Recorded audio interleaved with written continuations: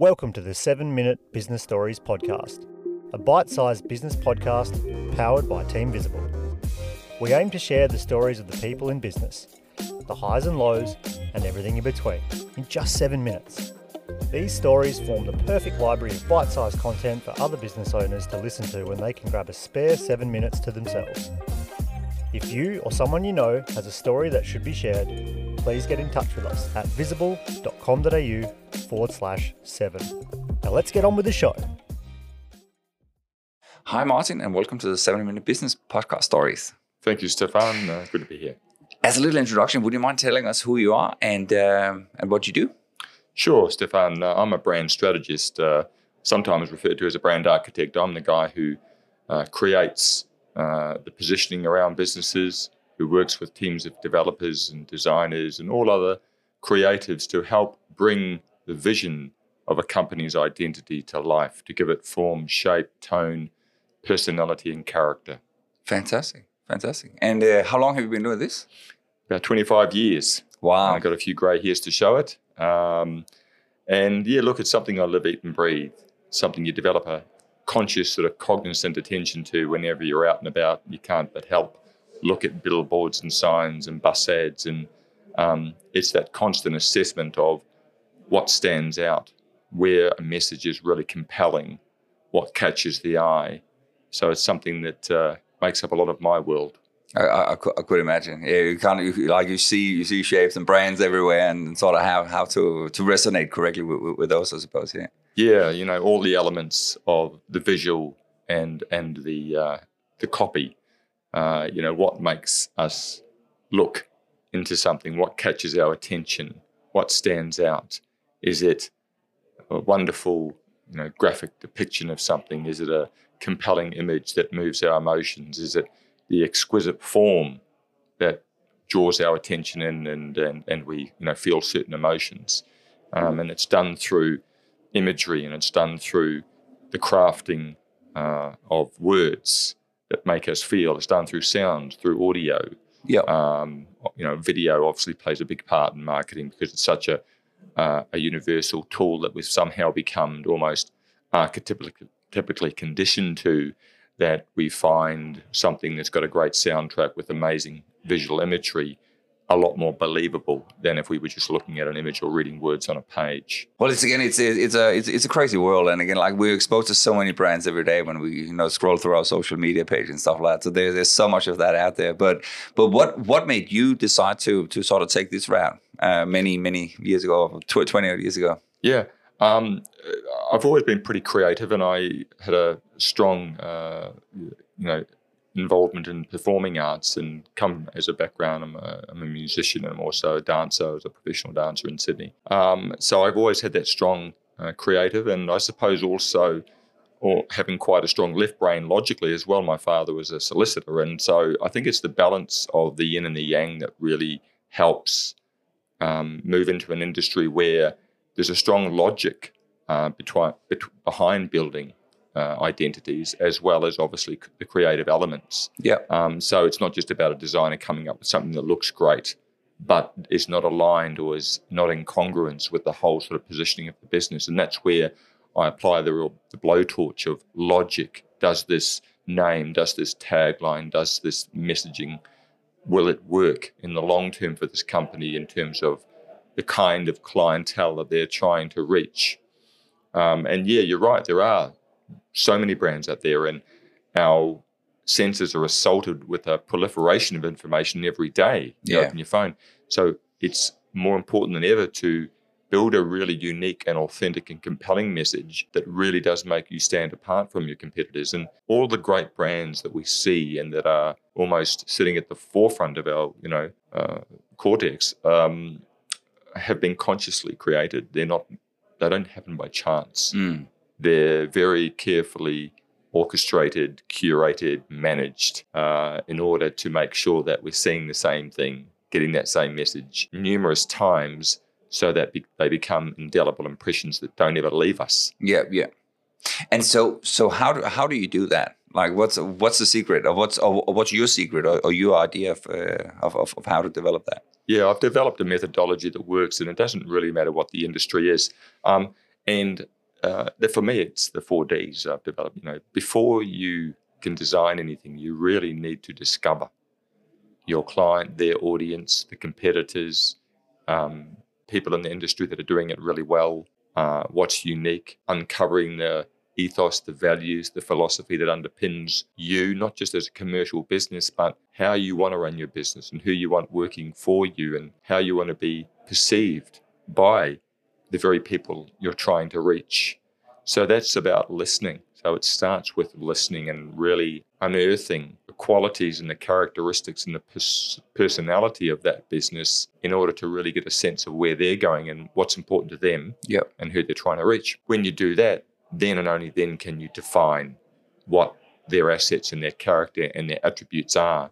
And that's then building a language around that identity. You do those two things really well, then you've got the mandate to go and design. But what happens mostly in small businesses particularly is people go straight for design. So I need a website, I go to a web developer. But he's not a brand strategist.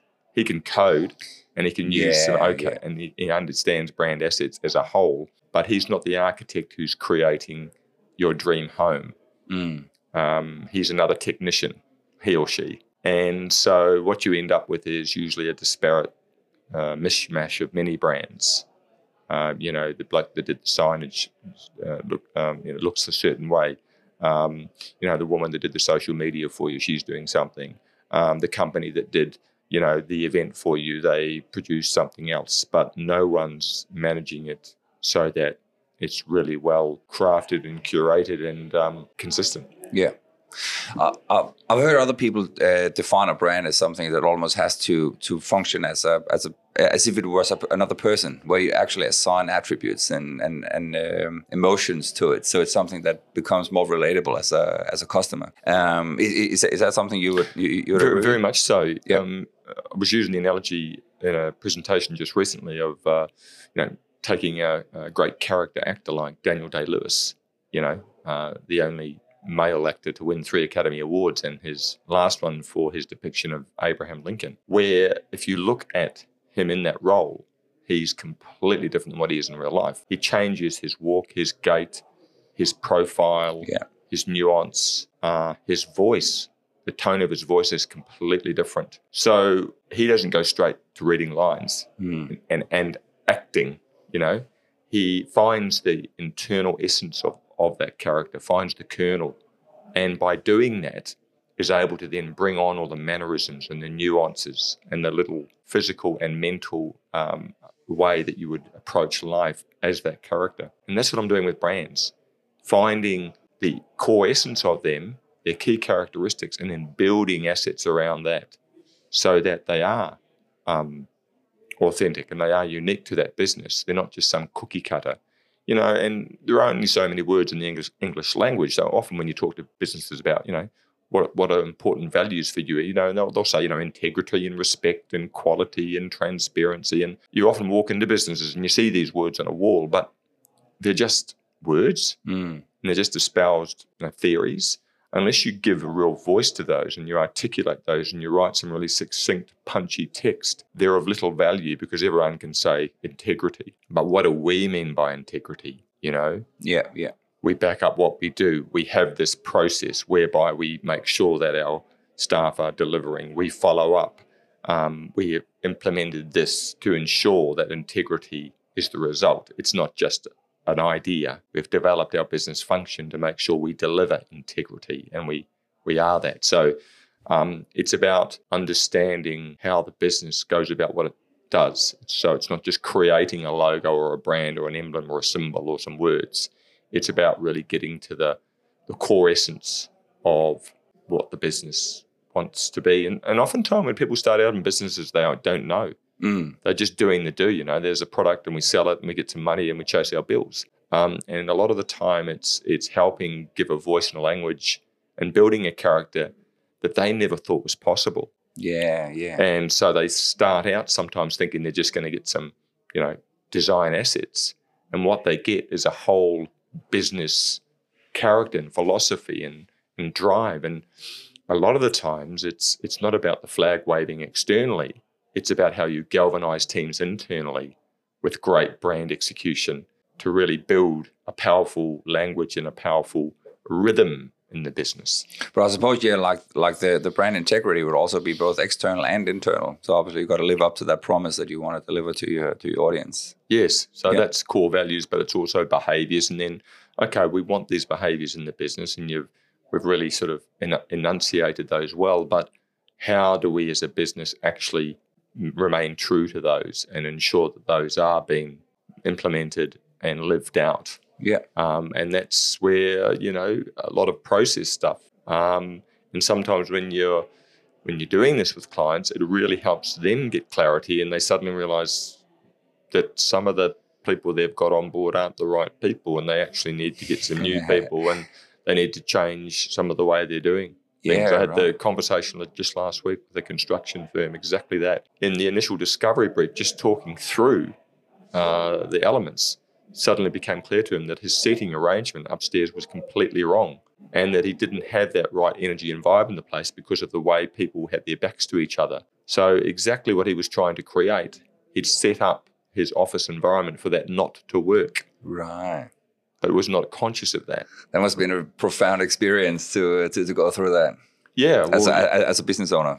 Yeah. So that's the beauty in terms of really helping businesses crystallize what they're about and what they want, and then being able to put it in assets that perfectly align with what they're about. Yeah. And sometimes it's all in the head, but they don't have the ability or expertise to be able to frame it in the right language, or certainly to give it a life in terms of its visual presentation. So that's what we do. But before we design, we make sure we clearly discover and define. Yeah.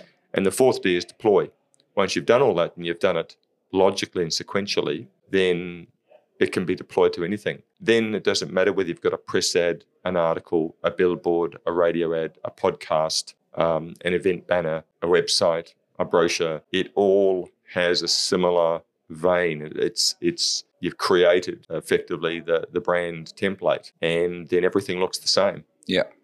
So you've got the consistency amongst all the platforms. And imagery is a massive one, We often see style guides, and they'll tell you the typography and the colour palettes and the do's and don'ts and what stationery should look like. But they often don't allude to the right kind of imagery that's going to support this business. Image is massive.